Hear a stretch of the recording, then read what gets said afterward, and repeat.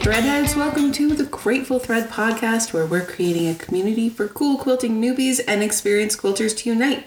So pull up a seat because you can always sit with us. We're your hosts. I'm Ashlyn of Urban Dwell Studio, and I love being this pretend radio host. Anybody can buy a microphone. Anybody can have their own radio show. Welcome, Ashlyn. I'm Lacey of Messy Quilts, and I love being your co-host. Yay! Hey, so we have a review that I want to read to you. She says, so happy to find the Grateful Threads. Valuable information, tips to save money equals more quilts. In quilting, this podcast is quite an inspiration, inspiring you to make the quilts. Yes. More money equals more quilts. We got you on this episode. We do. You can always share what you're listening or what you're doing while you listen, and you can tag us at the Grateful Thread podcast on Instagram, and you can use our hashtag you can sit with us. Yep. So how's the merch coming, Ash? Great. Yeah. New stuff's going great. New stuff, got the new stuff up. You guys are loving it. I hope so. Keep ordering them and tag us in your shirts. Yeah. We love seeing you wear your shirts. The merch tab on our website, thegratefulthreadpodcast.com. And yeah, we just like sending them to you. It's so fun. When we get orders, we like Marco Polo each other. Like, we got another one. I wonder if that will ever go away. I don't think so. I don't think so either. I think we'll be equally as excited, as yeah, just from our first order to like our 100th. Yeah. So. Yeah, and same with the reviews and like the ratings, getting the ratings coming in. It's just thank you for the support and love. Yeah, don't not leave a review because you think it's been said before. Yeah, literally every single one we screenshot to each other. And we really read everyone. I actually thought the other day that I'm a little bit sad that I can't post all of them because we see all of them and we see your love and we see you experienced quilters. Yeah. You have a place with us. Maybe if you guys are awesome and leave more, we'll start doing 2 reviews. Oh, that'd be cool. Yeah. Shout out. So Thank you, Threadhead community. Okay, so let's dive into it. For this episode, we're talking about monetizing your hobbies. This was requested a couple of times. And I'm glad we're not that we're finally getting to it because we're on episode, this is 11 or 10? I don't even know. Where are we at? 10. 11. Yeah. I don't know. We're on 10. We record out of order sometimes if you haven't noticed. That's my job to keep you on track of where we're at. We're on episode 10. Anyway, so I think we've had it on our list for since the beginning almost. And so when we put it out feelers a couple weeks ago and got that feedback, I was excited because this is a big topic, and I think not just for quilters, but crafters across the board, woodworkers, pottists, the crafts, ceramicists, painters, the crafts, the arts. Hobbies are expensive, so we'll be kind of speaking to both sides of the argument, and we hope to kind of leave you with some good alternatives or suggestions and help you navigate that if you've been thinking about it and it's been kind of like a yellow light for you for a while.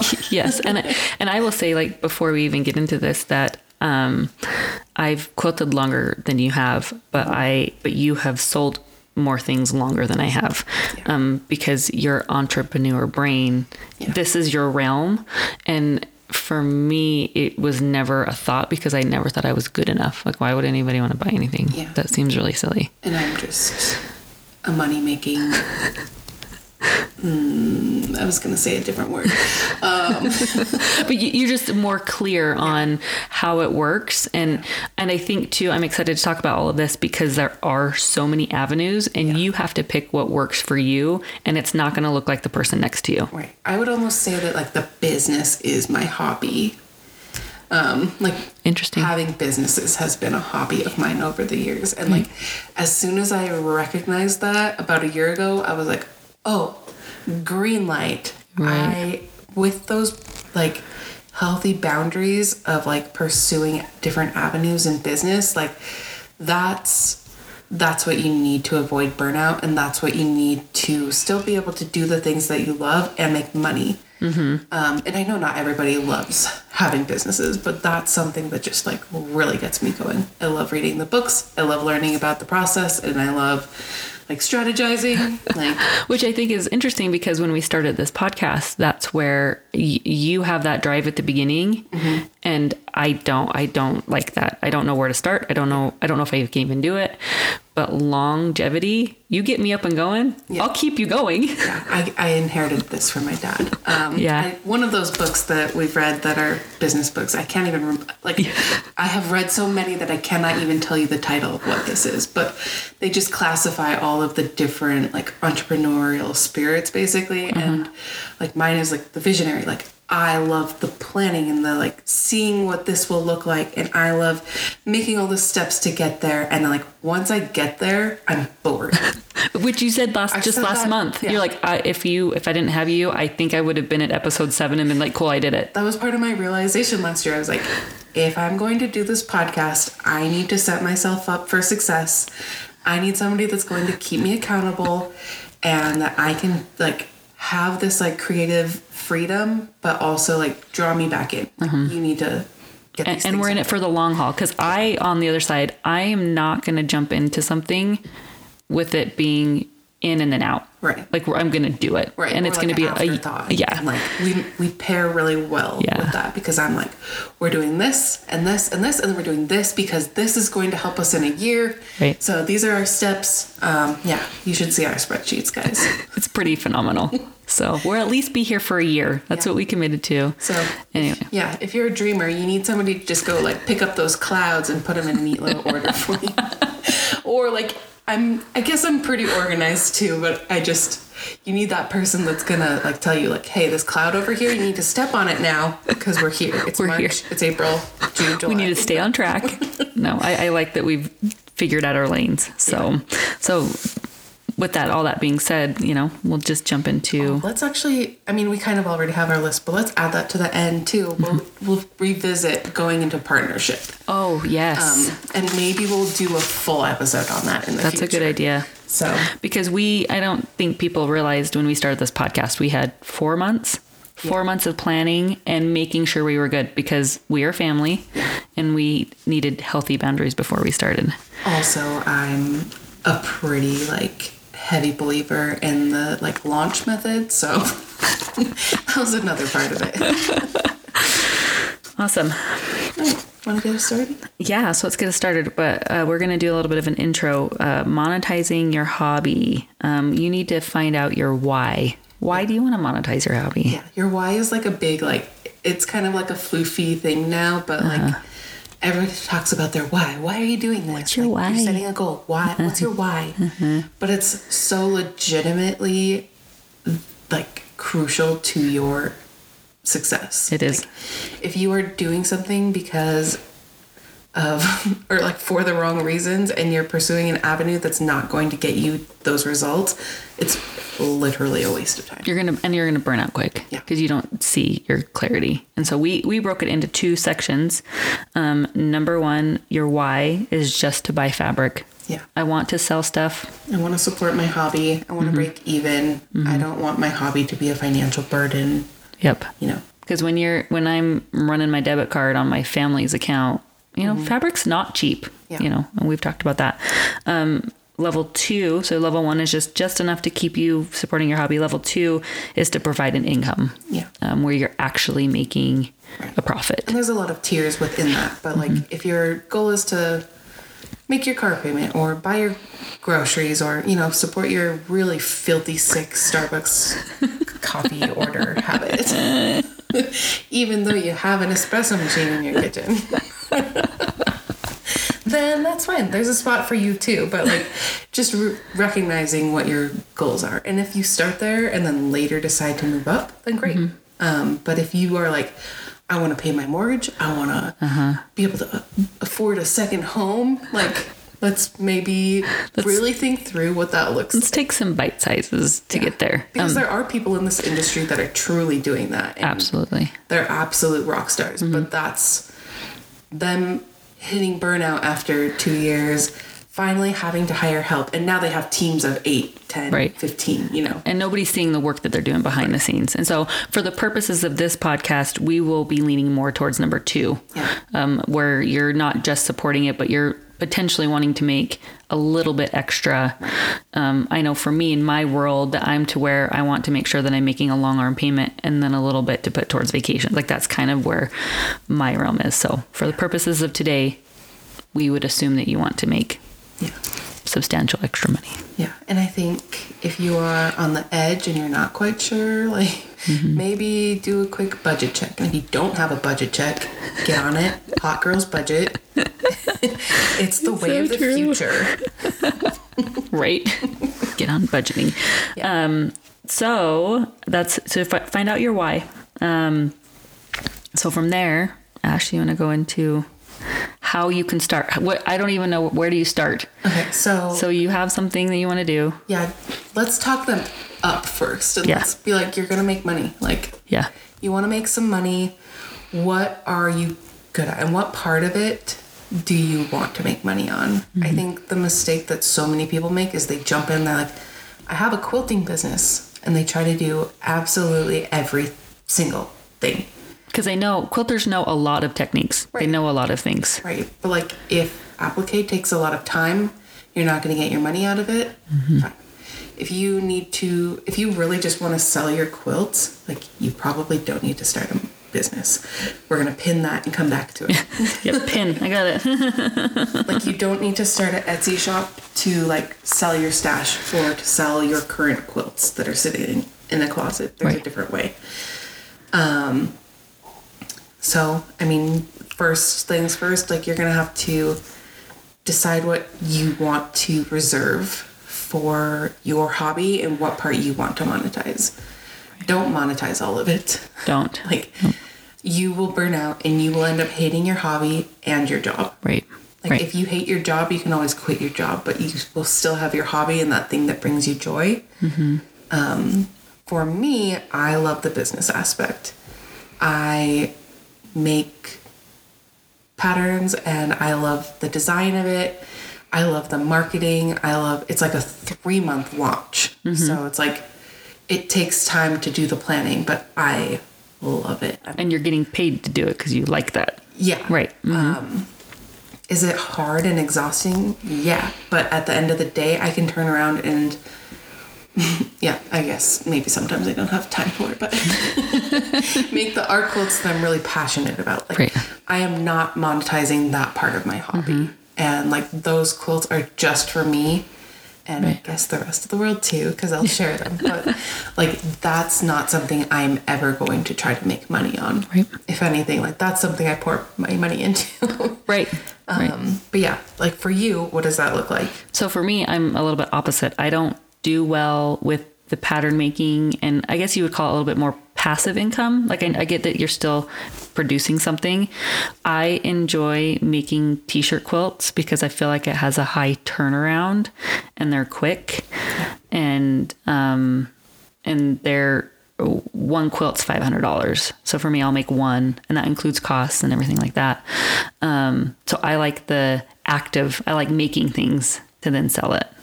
But I reserve, like you, the art quilts and other quilts for myself. I will say, though, in the last little bit, I haven't had time to make my own quilts. And sometimes I do get burned out of sewing because I'm sewing for other people. Right. I have a client right now who hired me to do like 5 commission quilts this year. And that's taking a lot of time. So I'm finding recently that I'm getting more of my own creative outlet on updating my website. On the admin side, like you, we're like almost flip-flopped, where I'm producing and making things for people while my creative outlook is the podcast and website design. Yeah, like my burnout comes from after I've done my sample for the pattern, like I want to be done. But the way that the world works is I probably need to make another or maybe 2 more sample quilts just to have variation. Because photos, Instagram, website, all the things, which is leading into our next thing. Like, it's a lot of work to go through the hoops of setting up your business legally, doing the taxes, having a separate bank account. And I know, like, that doesn't feel necessary for everybody. And you're welcome to do it however you want. But I feel like as far as legitimizing and making sure your ducks are in a row and your assets are protected as like a personal, like as a human and for your family, that's really important. And you don't want to get 2 years down the line and you're doing really well and suddenly it blows up and you don't have a fallback of having everything under a business. Right. And, I don't love having a business Venmo. I don't like the fees. People ask me all the time, can I just Venmo you directly? The fees are taking, because the business side takes out whatever the fees are. And I like that people can see that I'm a legitimate business, because if I was on the other side, I would want to make sure that I'm pouring into a business. That being, along those lines too, like, you're getting stuff wholesale, but you also have to charge taxes and pay those taxes in a timely manner. I think websites alone cost so much money. They do. Like my personal one, I did the research alone just like makes me exhausted, and I did it like it's over. I don't have to do it again. I'm tired just thinking about it. Like going back and forth and finding like the right fit for you. Like you can choose Wix that has all of the things built in for you. It's so intensive though. Yeah. Or you can hire somebody to do it, which is more money. If you can do that, do it. And or if your husband's great at that, or your best friend and you want to trade some coffee for it, do it.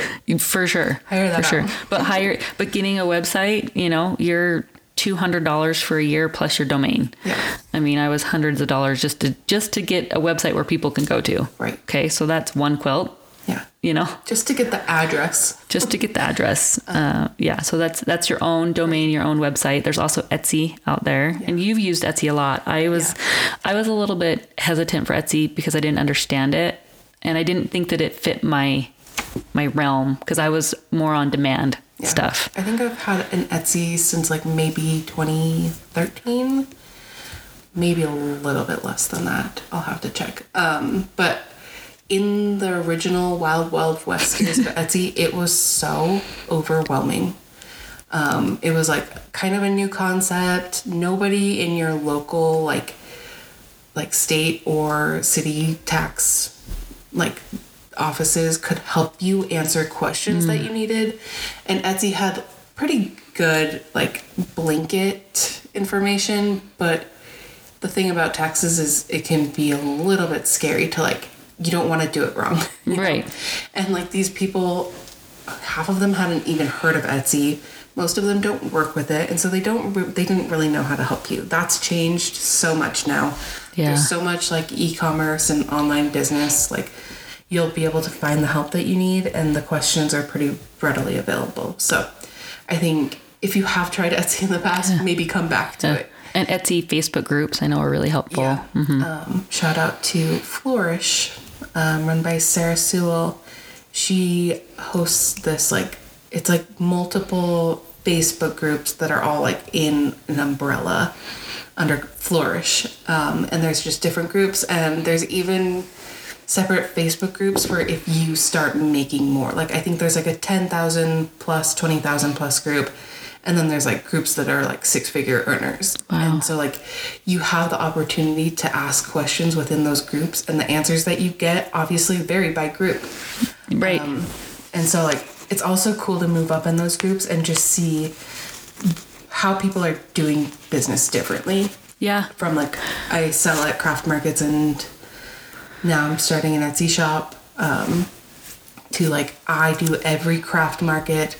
I have a website, I have an Etsy, there's just so many different levels of people monetizing and doing their craft. Right. And it's a lot like quilting. There's no wrong way. Right. And you can come ask me my opinion on how I do things, and I like where I'm at. I feel like I'm in a good groove, and I enjoy having a website. It works for me. Yeah. I think if you are not overwhelmed by the website process, then go that route. Mm-hmm. However, I feel like there's very few people that I don't recommend Etsy for. Even if you have a pretty successful business, it's it's so easy the way that they have their like listing stuff now. Like it's checkboxes, drop down menus, plop in pictures. They have great suggestions and tutorials. Their Etsy ads are pretty killer. Like they're really good at targeting your target audience. Do you think that this is Etsy could be something more for our experienced quilters?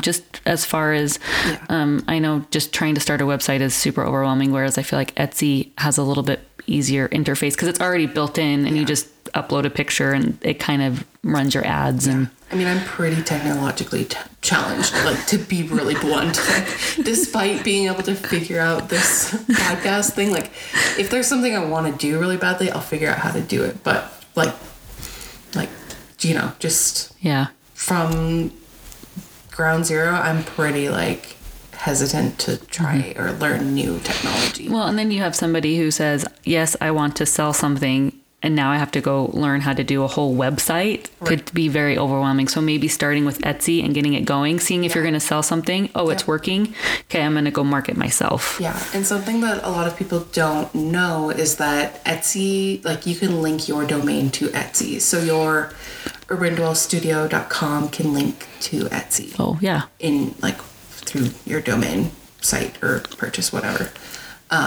And then if or when you choose to have a separate website, you can have that same domain. Just already there.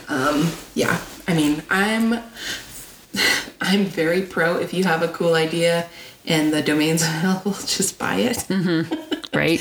I can't tell you how many domains I found. Yeah, just buy it. I would just have that like $8 charge reoccurring every few weeks. My husband's like, somebody took our lastname.com, like messerly.com, and I really want to buy it from him. He doesn't have anything up on his website either. I'm like, dang it. Okay, so you can Etsy, you can website, we've talked in the past, you can have your own Instagram, but also there is in person. Yeah. Let's talk about in-person marketing. Yeah, like crafts or like craft shows and stuff. I think if you have a lot of quilts that you are wanting to destash, that's a pretty good way to get those in front of people. If it's I think a more like higher quality craft store or craft show, that's what I would shoot for. The smaller ones, you probably won't get enough traffic. Like Eagle Mountain, Utah rodeo. I mean, maybe. I guess in the farm world, I think it's just so small. You just really have to think about your market. Yeah. Like, is just because the craft show is affordable to get a booth space in, like that doesn't mean that that's a good way to spend your $100 or $120. And then your time to sit there. Oh my gosh, yeah. They take so much time and effort, and you often need extra tables and need to go collect those from friends or family and do the setup and probably have somebody sit with you the whole time. It usually ends up being your spouse or partner. And like then you're fighting by the end of the day. Like, I'm the spouse of a crafter or something. And it's like them hauling tables on their weekend. Like, I didn't know I'd be doing this for free. Yeah, like they work their whole week and then they come home and have to do that on the weekend. And you know, most do it graciously, but I think if that could potentially be a point of contention in your relationship, like that's something to definitely think through. But as far as craft shows go, my recommendation would be to find the vintage days ones. Yeah, the big ones. Yeah. Like those are people that have like already value handmade and already value the art of quilting. And thankfully for the vintage quilt repurpose trend, I think people are more aware of what quilts actually cost and like their potential value in 100 years. Right. So those are the people that are going to value those items. Awesome. You could also, marketing yourself, craft shows, get to know your local quilt shop. We just had a new one open down the street from me, and I've got to know the ladies really well, and they asked me to teach. And leaning into that and teaching there, and I mean, it's my knowledge that I get to sit with people to teach them how to paper piece, and I get paid for it. Okay. Like, hey, spoiler, you don't need a teaching degree to teach quilting classes. You don't. It's helpful if you've taken a couple. I will say that. Yes, that's true. But, you have to start somewhere. And all the quilt shops are looking for classes. And they are. And they take a percentage. So everybody signs up, and then the quilt shop will take a percentage of, and you'll talk about that with them beforehand, per person percentage. Yeah. And typically you can use like other people's patterns as long as you get permission. Just make sure to message them. That's what happened with my paper piecing is I messaged a friend and she made a pattern and then I taught it, which was really kind of cool. Always ask the pattern designer permission. I know a lot of quilt shops don't. And like, it's kind of fine because you're selling more of their patterns, but it's also just kind of like it's a respectful thing to do and kind of a by the book kind of thing that you should be doing. Right. If you're not, no shade. I think it's kind of just depending on your region or what's more common, but that is something that should be getting done. and it's so easy. And you have to remember too, the makers on the other side are just people. Right.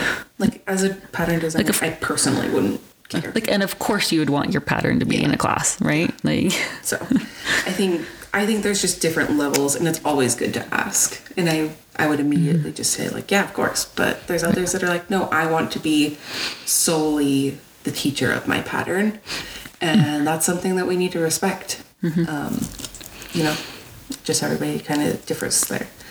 I would say teaching is my number one recommendation for this whole episode. If you take nothing else, I'm like, you should look into teaching classes. Yep. It's just your time. Yeah, it's your time and you're getting paid. It's kind of a one-off. There's a little bit of prep, but once you do the prep, like you can turn around and teach that class again if you want. You don't need to reinvent the class. You're literally teaching the pattern. So I think if you are good at cheerleading and you're good at being supportive and answering questions on the fly, like go teach at a local quilt shop. Absolutely. And you're right. They're always looking for classes. Like we're already planning our fall classes and I'm so excited for it. Right. Like literally the worst they can say is no, we're full and take your information and add you to their list of potential future teachers. Which that reminds me, some quilt shops, if you teach at their quilt shop a certain technique, they don't allow you to then teach it at another quilt shop. So make sure you talk to them up front about that you can go elsewhere.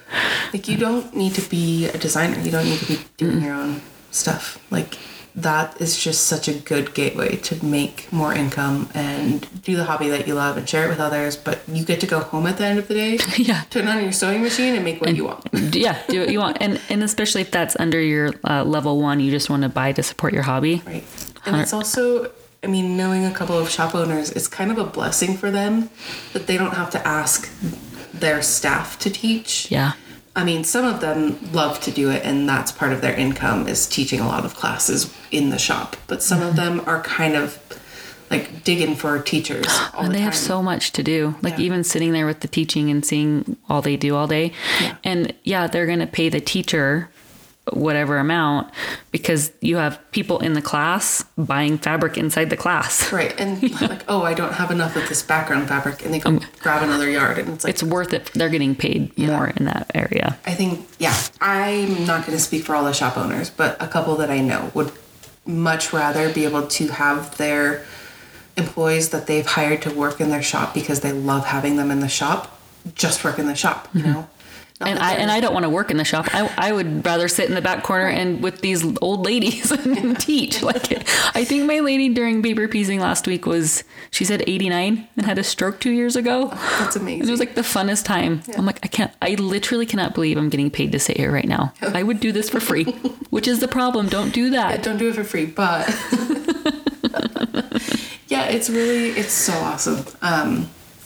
You get to connect with a lot of people that you wouldn't otherwise. But I think I would say most shops are really looking for and would be willing to hire somebody that doesn't just work in their shop. Yeah.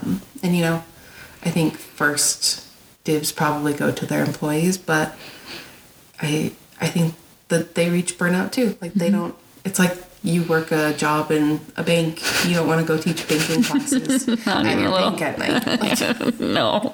You want to work your hours and be done. So and they work in 6 months ahead of time, and so they'll get you on the schedule. And so when you can go in and just say, hey, I can offer this class for you, it's a good way to go. I'm excited for this next section because it's a lot that you know how to do. What's the next section? We were just talking about tech editing. So again, instead of selling actual goods, like what can you... Oh yeah, like a virtual product, essentially. Yeah. Mm-hmm. Tech editing is really so important. And describe what tech editing is. So if you write a pattern, it's basically proofreading for pattern writing. You're going through and you're making sure the numbers number and the maths and those measurements are correct. The fabric requirements are correct. There's not weird wording. Something that I do is I copy and paste a lot of my formatting. So if I'm working in a different format, I'll copy and paste it, and then it'll be in like the other font sometimes. So I've had that caught a lot in my tech editing, but I think it just saves you so much hassle, and it really legitimizes your pattern writing. That's kind of a tangent. I'm trying to sell you on being a tech editor, not hiring as a pattern writer. No, be the tech editor. Be the tech editor. You're really needed, and it's a good way to clock in and clock out, and just like have people pay you for your services. You don't have to do the heavy design lifting. And if you are really, as a tech editor, having to rewrite a lot, one, you should be charging for it. Two, you can also fire your customers. Like, you don't have to tech edit for everybody. If they're sending you stuff with a lot of edits and revisions and like stuff that takes a lot of your time, you need to charge them differently or just not work with them. That's just kind of like a boundary, I think, which I unfortunately have heard a lot of. Not that I'm like holier than thou, but it's like you are sending your pattern to the tech editor as the final step. Like, they're not doing like your basic formatting stuff, which like I think everybody learns differently, but like writing the pattern, it should be finished. Like, right. This is like going out to the public right now. Like, you should be ready to send it out, and like there should be no mistakes, essentially. How it is. And like your tech editor has another set of eyes on it, and like they'll probably always catch something, but like I would hope that those are not major mistakes. Right. Anyway, no pressure, tech editors, but if that's something you're good at and you love like editing, kind of nitpicking people's patterns, like that's a great route to go. To get into that, I think doing one of the like pattern writing courses would probably be most helpful, just so that you are familiar with what pattern writers are trying to achieve. I don't think that's always clear. However, like that disconnect maybe could be fixed going forward in the future, and you can help blend those expectations versus reality, or common complaints with pattern writing. Or if you are just pretty seasoned in the quilting world and have used a lot of patterns and you feel like I could probably tech edit these patterns, you probably can. Yeah. If you feel confident, like I would say that that's a good cue as to like you starting it. Right, being in the tech editor. And right now, primarily right now, I'm making quilts, you're primarily making patterns, and that's where your monetization comes. So how did you get from wanting to do it to where you are now? Well, I wrote a couple of kind of crappy patterns, and then I was like, oh, I want to do this and make them look nice. And what I wanted I took Elizabeth Chappell's pattern writing course, and it was really fantastic. I think with any type of course like that, you need to walk in and know what your expectations are. If you're signing up for something like that and you don't have expectations or you don't know what to expect, you might just be wasting money. I'm not saying in any way that is a waste, that course is a waste of money. Right. I think you not knowing what you want out of it and evaluating if those are the results that you can get is a waste of money. And maybe totally. And then following up with it too, because you just can't take a course. Right. I mean, you can. But, I guess you can, and then just be like, "Oh, that was cool. I didn't get anything from it," and then be mad about it. And then you have the money, the time, and you're interested in learning, and that's all you want from it. Then cool. If that's what you want. Cool. But if you take this course and expect to have a full-fledged business afterwards, like without any of the work, right? Yeah. Yeah, and I think for me, walking into it, my expectations were, I know how to do the business aspect.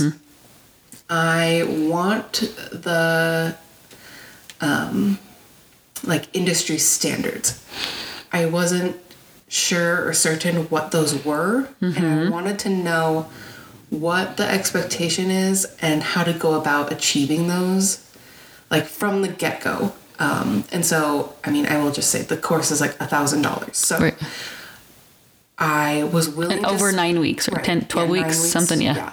Like I was willing to spend $1,000 for this 9-week course to learn the things that would take me years to do without doing that coursework. So that was easy money to spend for me. I didn't, and I guess like the basics and stuff of how to use like Adobe in the context of quilting. I was already sort of familiar and was good at EQ8, but it was just like combining them and like the how-to, less so than like the actual meat and potatoes of the pattern writing was what I needed from the course. Okay. I got those because I knew walking in that that's what I could get. Right. Cool. Yeah. And so I think if you have similar needs or expectations, that's a great course. If you want just the like nuts and bolts of like, how do I write a pattern? There's maybe other options. I'm not super familiar with them, but I know Amber of Alderwood Studio has a pattern writing course as well. Lots of people speak highly of it. And then there's people that just like put it in Microsoft Word and make it work. Yeah. Like if that works for you. Like a standard little printed pattern in a plastic bag, if that's what you want, go for it, you know? We're not saying that what Ash chose to do through the pattern writing is the wrong way, right? Because your path has been a little bit different than I just knew others. But I had my mapped out steps, and that's how I got from point A to point B to point C to point D. Right. I had those planned out, and I knew that that's the route that I needed to go. And that's not for everybody. But long term, that's what I Right. And then now you're able to hustle with those skills that you learned from her last year and follow through with it, the longevity, which is why it was a good investment at the beginning. Right. Yeah. Which is why at the end of the day, I thought I need to purchase a long arm because I'm making these t-shirt quilts where they take me 10 hours to make, but then I'm paying somebody else to long arm them. I'm kind of losing money in that route. So I'm going to invest in this to keep me going on that. What was your worst case scenario for your long arm? Like what, I guess what was holding you back? Like the money, obviously. It was the money. But what was your worst case scenario on spending the money? That nobody would buy a t-shirt quilt. And then you save money on your own quilting? Right. For the next 10 years. Yeah. Like, that was worst case scenario for you. And I know, like, going back to one of our previous episodes, we were like, that's kind of classist to be like, let's just buy a long arm to save money for the next 10 years. Right. But, like, if you're in that position, then you understand where we're coming from. If you're in the season of life where you're like, how do I monetize my hobby? Yeah. Because it really is cliche, but you have to spend money to make money. Yeah. Right. And and I think that's essentially what this episode is about, is understanding that quilts are priced the way they are for a reason. Yeah. There's startup costs, there are supply costs, there's time. Yeah. We could talk about pricing too. God, right. I have a bone to pick. Well, it's not really a bone to pick. It's just like I have a pet peeve with people that, let me backtrack because I don't want people coming at me. I dislike when you place a high value on your quilt, but then you get frustrated with it not selling, and then you practically sell it, like you practically give it away at the price that you sell it. Instead, why don't you either just give them away to the people that you love? Did we talk about this in that last episode? Yeah, just barely, just like 2 weeks ago, yeah. They're either going to sit there and you're going to make $500 a pop, or you can give them to your loved ones and they can cherish them. Right. Like, don't hoard them because they're not selling. Right. I don't know. It's tricky too, because I think makers want to make a quilt, but it's not specifically what somebody will buy. So my commission client that I have right now, she has a very distinct style that I wouldn't make that quilt and put it online to sell, because that's not my style. So she's hired me, and I'll be totally blunt, at an hourly rate, $25 an hour, and I track my hours, and then we quilt it, and then she pays me. I have to track my hours, which is kind of a pain, but she sends me the fabric, so I don't have to worry about the fabric. She pays me hourly, and that's how I get paid for that quilt. And that's different than I'm going to go pick the fabrics from the store and try to put it online to sell. Right. Or like making this quilt because you're really excited to make it, and then being like, oh, I should sell this. Right. If you plan to sell your quilts, don't wash them. Yeah, don't wash them. No. Like, I know I love that scrunchy feeling so much, but if your plan is to sell that quilt, don't wash it. You can pre-wash your fabrics if that's your concern. But if you are planning to sell it, like, there's nothing personally less attractive than like a pre-washed quilt. It looks used. It does look used. And then that's where, when you do sell it, you can fold it with a care instructions. They're all over the internet. You just type in care instructions and give them, this is how you wash it. And then it's on them after they have it. Mm-hmm. And I think, that would be a tip if you are planning to sell your quilts. The other tip is, if that's your plan from the get-go, maybe really take into consideration like trends or styles. Yeah. Like, just because you love that pattern and you have that fabric in your stash doesn't mean that that's the best choice for a quilt that you are trying to make money on. Right. Along those lines, like, if your goal is to make money on quilts, maybe just take commissions. Exactly. And do exactly what they want. To their specifications. And I'm to the point now where I don't like designing the quilt for people because it takes me a long time. So I've been leaning into, what pattern do you like? Buy the pattern, and then I'll do it. Right. And I know my aunt does that really well, where it's like, and like I said, this client, Kara, she sends me the fabric as well, which is like money for me, because it's now I'm just making this with her fabric, which is really great. Right. You are the labor, and it's great. I love it. And like, I'm the complete opposite. I don't want to make your quilt. I don't want to make anybody else's idea. I don't even want to use a pattern. I don't want to use a pattern either, but I like not having to make my own pattern. Like, I have no interest. Like, that's not money that I want to make. Like, I don't know what the price tag would have to be for that to be interesting to me. Okay, so that's another good point that I wrote down. You need to stand by your pricing. Yeah. Period. End of story. Period. If you can get anything else from this, stand by your pricing, because somebody will pay it, and you will get the bottom feeders not paying. Right. You set your standards where they are. I am fully aware that my t-shirt quilts are probably a little bit more than some that I've seen out there.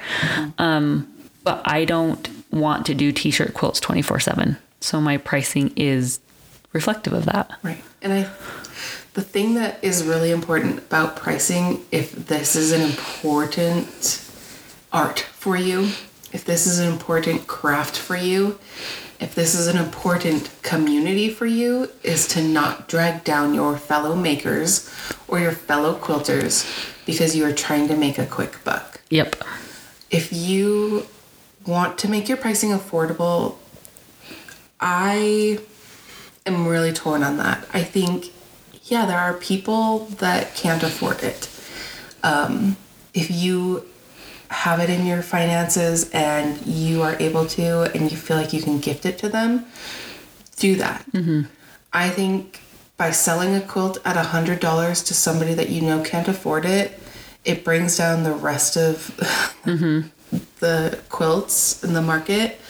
And I know that I will get some pushback from that. And I know I've gone back and forth personally, but I think I've decided that that's where I stand. In the end, it's like not everybody can afford a Mercedes. Right. And that's really harsh. I recognize that, guys. If there are poor people, everybody deserves love and the special item that's made just for them. I think that if we really think about it, though, we'll realize that a lot of people have people in their lives that make stuff. I don't know. I will say that I can see the other side of that. So I'm not bashing that at all. So please don't come at me. Please don't leave us a crappy one star. I know, right? We understand. I understand, guys. I truly, truly, truly do. But I think we need to place higher value on our art. And I was going to say, that's why we're talking about this today, though. Right. That's why we have these hard conversations and nobody wants to talk about the monetization of your hobby. Maybe that seems like a little too feminist for some people, but I think women's work has been devalued for so long that, and we have been putting it in our homes for so long, and our families have been reliant on it for so long that it already is so undervalued and underappreciated. The least we can do is get our costs and supplies and labor out of that. Yeah. And to pay ourselves a reasonable living wage for those if we are truly selling them. Right. If you want to gift people quilts, then go for it. And, totally. And if you want to at cost sell your quilts, then go for it. But don't be undervaluing. That being said, going and meshing both of those opinions together, sell your quilt at whatever you feel comfortable. Yeah, absolutely. If you want to charge $25 for a quilt, then fine. That could be somebody's lucky day. You do you. Don't let us feel like we're judging you or bullying you. If what you do feels like you are adding value to the world by making your quilts affordable and making them pricing them at next to giveaway pricing is how you want to live in the world, then make that your thing. Right. And stick to it, I guess. Don't. I think that's why this is all very tricky, because you have those two categories of buy fabric. I just want to make enough just to kind of keep myself going. Right. So for me, making a profit doesn't matter.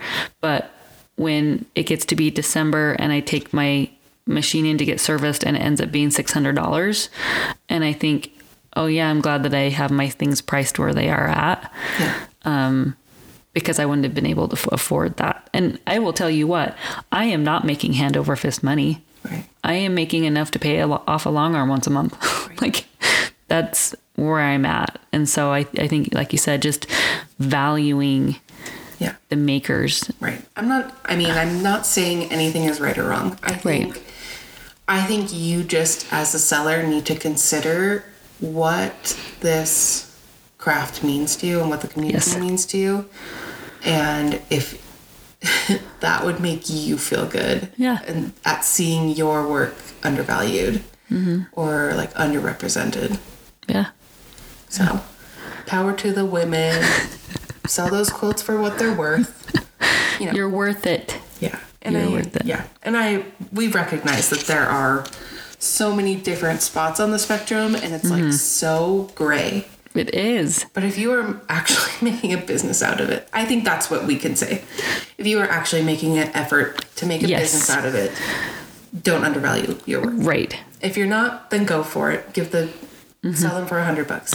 If that's If you're in the group too, where you've got the business license and the taxes and the wholesale, and you're trying to turn a profit, and just make sure that you're staying caught up with all those. Yeah. And I know the quilting community is just full of really kind-hearted people, and there are so many good people in the quilting world. I think we need to stand together on that, and watch out for each other. Yeah.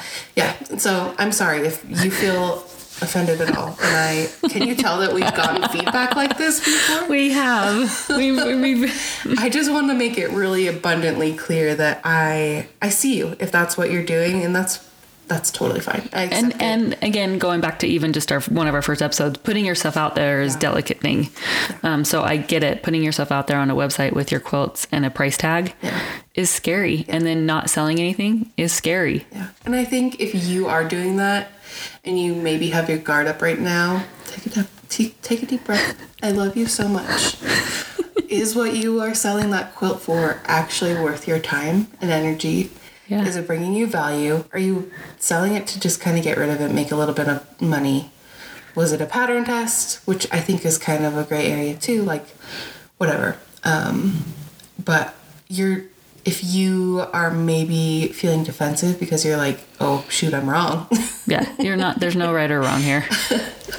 And you need the convincing to raise your prices, this is your green light. I think that's what the bottom line of all of this is. Yeah, that it's okay to raise your prices. I'm not trying to shame you. I think I'm trying to give you permission. Yes, the confidence that it's okay to, and you did that with me last year. You looked at me and you're like, Lacey, what the bleep are you doing? Hockey sticks are you doing? I'm like, there's no way that anybody's going to buy those at that price. And I did, and I raised it, and I'm happier with it because I'm not burning myself out with orders. Right. I'm doing good orders for half the time. Right. I'm making the same amount half the time. I mean, you can Costco yourself out and try to sell quantity over like quality, which, I mean, sorry, you probably aren't producing low quality quilts if you are making quilts. But if you're trying to do as many as possible and you have your prices too low, like you're burning out, and it's total hustle. It equals the same if you charge a little bit more but make a few less quilts in the year. Right. Basic economics. Right. Like just pricing in general, like it's really worth it to dig through and work and look at it. Mm-hmm. And I think pricing is, the hardest part of all of this is where do I start? So hopefully we gave you a couple tips to... Yeah, and some things to think about. To ponder on. Please don't email us. Please don't leave us a bad review. We'll cry. We see all of you. Everybody to be friends, and we want everybody to be successful. Yeah, I think it's just important to think about.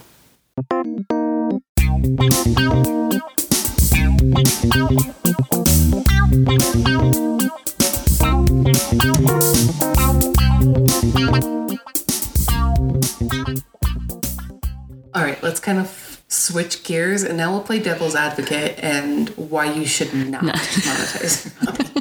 Yeah, I got a long list for this. Okay, so business license, taxes, wholesaling, the money it takes for the 30 minutes. Right?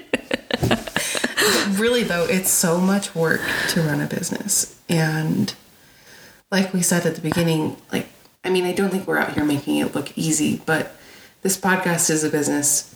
There's two of us. The amount of work that goes into this podcast. 2.5. Yeah, 2.5. Shout out, bro.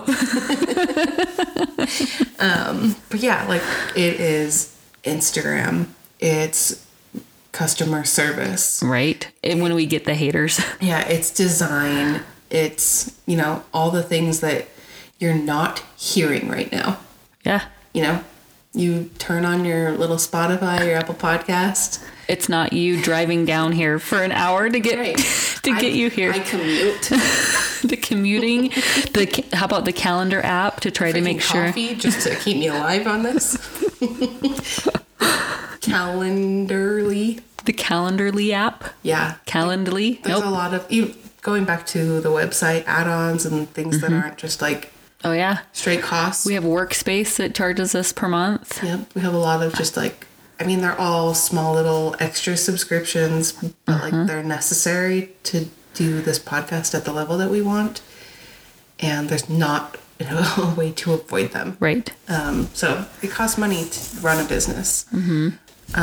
And going into quilting and not doing it, you keep it as a hobby. That being said, we get that quilting is expensive. That's literally why we both monetized our hobby. Right.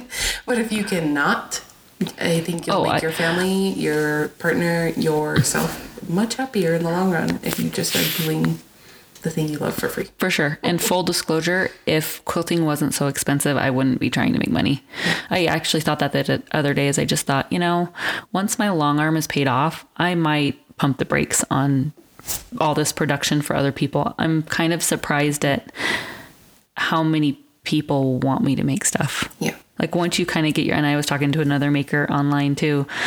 She was just saying, I wasn't expecting the hustle and the boss and once you start getting yourself out there a little bit, it's just everybody wants some of it because there's really not a lot of quilters. I feel like there's a lot of quilters in the world because I'm on an Instagram quilting. Mm-hmm. So I feel like my whole feed is just hundreds of quilters, thousands of quilters. But when you think of it globally, there's really not a lot of quilters out there. Yeah. And it feels saturated until you take a step back and you're like, oh, wait a minute. We're actually a smaller community than it feels like. Right. So yeah, I think. So don't get in the hustle. My biggest recommendation is if you cannot and you can afford to just have it be a hobby, then just have it be a hobby. Do that. And if you're not a psycho business addict, then don't looking at you, Ash. Business. I'm closing my eyes so I can't see you looking at me. We have headphones on so we can hear each other.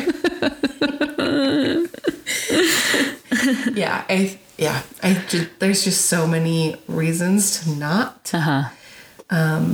Including like if you're not good at staying organized, it's hard to be an Etsy seller too. Like the star seller thing is real. And don't you have to hit certain criteria for that? Like you have to respond to messages quickly, right? Yeah, within 24 hours. Oh, that's really quick. To ship things within. I mean, you can set your shipping time, but if you go over that, you get pinged, and just like a lot of little things that I think that should be the flexibility of a small handmade business get taken out of that. Right.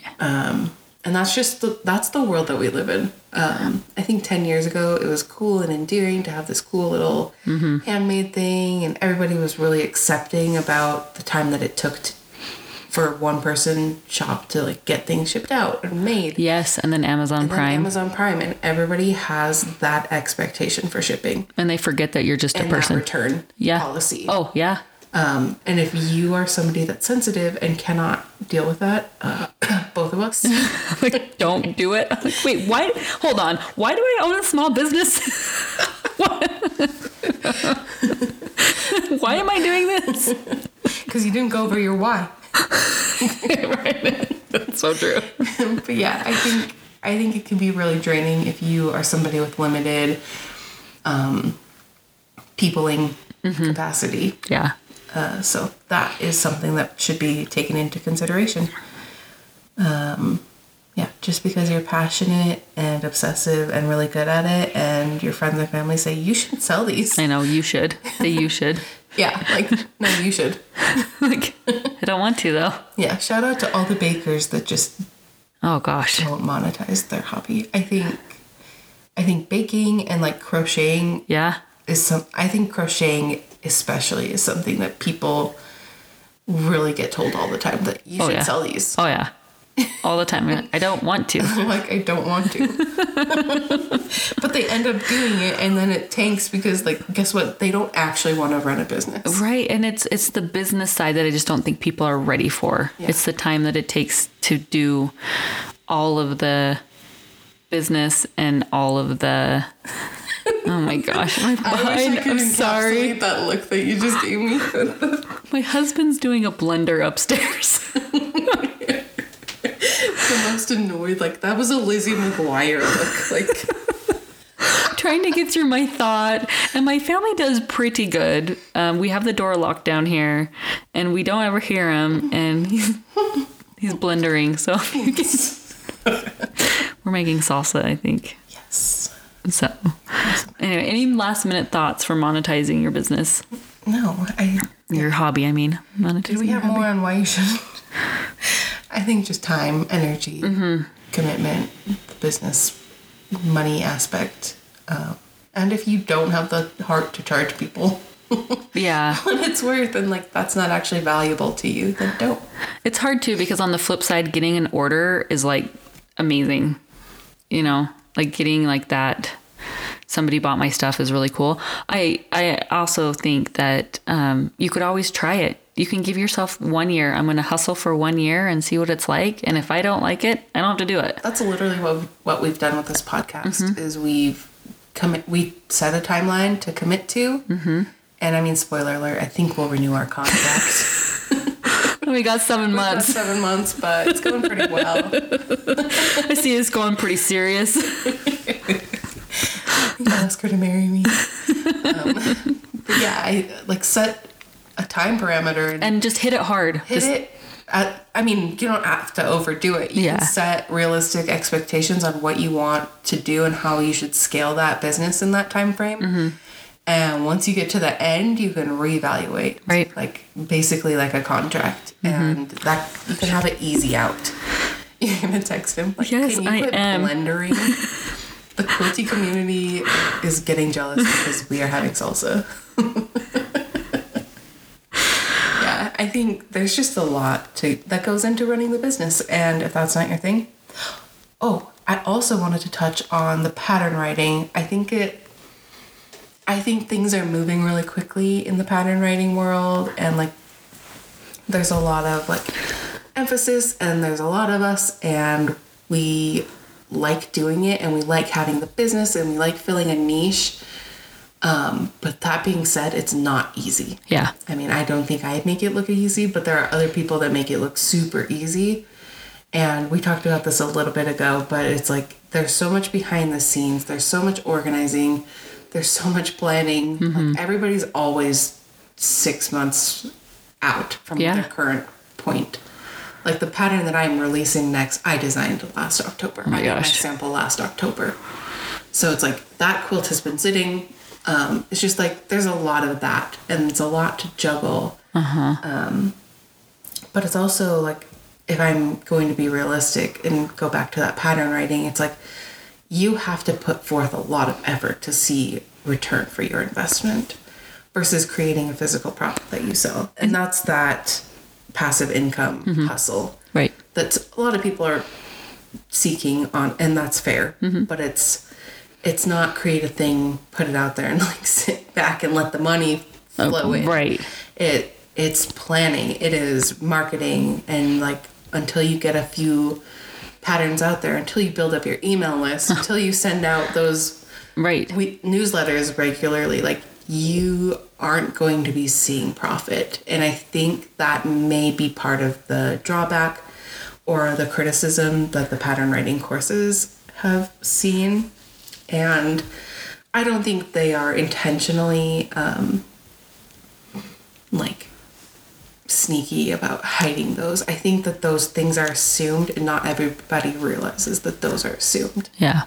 Just like the effort that goes into printing a pattern, for like to have a physical pattern and not just a PDF. Like it's a full separate format than the PDF. It's a full like outright investment of buying this printed product, usually in a large number of large quantity, because you can't just do 50. Right. Like that's not feasible for the printer, so they're not going to offer that unless. Well, and then printing fees. Printing fees. Yeah, and so like the only way you can really make money is to buy it at bulk. Oh, man. The only way you can really sell those is to really market it. You know. Right. So it's just kind of a big, huge circling loop above this little thing. It's like an iceberg. It really is. Yeah. Wow. And that's most of the monetizing. Your hobby. Right. There's so many ways that you can do it. It's just find your why. That's our bottom line. Yep. Why do you want to do it? All right. So we'll wrap this up, and we're going to borrow one of my favorite podcasts is called Sounds Like a Quilt. And at the end, quilt sounds like sounds like a quilt. Cute. Somebody buy that domain. I'm on it. I already own it. By the time you hear this podcast, I will own that domain. I'm not joking. I'm not joking. It's just going to be a picture of us. It'll just lead to my website. Yeah. And it'll be a page with a picture of us. And then it says redirecting. Yep. Error not found. All right. So they do, at the end of their episode, they evaluate the quote-unquote cult that they've talked about, and they categorize it by live your life, watch your back, or get the heck out. So in those categories, where would you place monetizing your hobby? How would I place it? Yeah, which category would you place monetizing your hobby? Oh, man. Oh, between live your life or watch your back. Watch your back, probably. Mine's a solid watch your back. Yeah. Bordering on the get the heck out. Definitely not live your life. Yeah, that's funny. Does that mean I'm more optimistic? Because I'm like, live your life. Like, this is fine. In but the close actual podcast, they have like, live your life. Boop, boop, boop. Like sound effects. So you guys are welcome for that. All right, let's move on to word digging and then we'll wrap up. Okay. I am digging my long arm. Long arm, such a sweetheart. My long arm. I still have yet to name the thing, but I bought it last September, and I love it. My husband's convinced that the machine mechanics needed a break-in time, quote, break-in time, and that we've hit the threshold of its broken in. Yeah. So it's stitched out so many quilts in the last couple of weeks so beautifully and without any problems, which is always so great. So yeah, it's like a fast forward relationship. Like, yeah, you guys were in that newlywed phase together, and you loved it, and then I hated it. You hated it because like you leave the socks on the floor and you don't actually clean it up. What the heck? Close the cabinet door. Yeah, oh gosh! Don't just grab the peanut butter and walk away. Yeah. Gosh. Okay. Yeah. So, what are you digging? I'm digging the presidential podcast. I've listened to it 3 times through, and I think I have committed to re-listening before like a presidential election. Ooh, like, we'll add it to the show notes. It's really good perspective, like really unbiased. It's really lighthearted, particularly like all of the older like presidents and like not necessarily like the newer generation of presidents, but the older ones specifically are like, you learn so much about just this country and issues that are important and like where things started and began and what era. And at the end of each episode, she asks an expert on that president, like, yeah, if I was going on a blind date with this president, cool, and like you were setting me up, what would you warn me about this person? And it's like George Washington's like super charming, like you'll love him, you'll have a great time. He might be interested in how wealthy you are. That's cool. Like gone modernized a little bit. Yeah. And so it's like cool to hear about them from that modern perspective. Yeah. Like where they would fit in like a dating scene. That's really cool. Okay, I'm gonna listen to that one. Add it to the list. So, and it's fun to binge. So. Okay, cool. All right, guys, that's our episodes. All of them. We're done. We're done. No more podcasts. No, we'll be back in 2 weeks. Oh, we're coming back. No, we fought. We're not. This is it. This is us. Okay, well, I'm gonna grovel because we'll be back. Okay. She'll be back.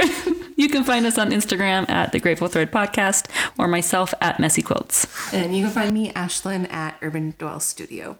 Don't forget to check out that merch and to share what you're doing while you listen on Instagram.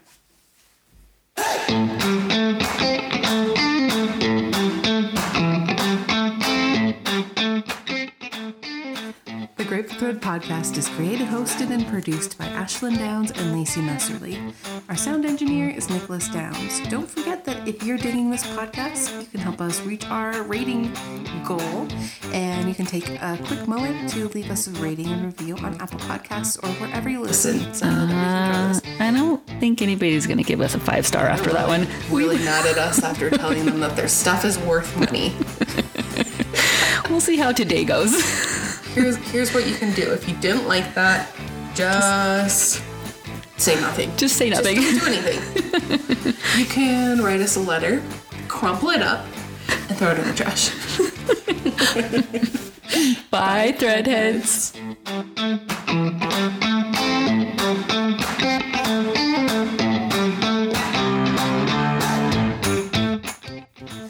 The views expressed on this podcast, as well as all episodes of the Grateful Thread podcast, are solely host opinions. Our content should not be taken as indisputable and is for entertainment purposes.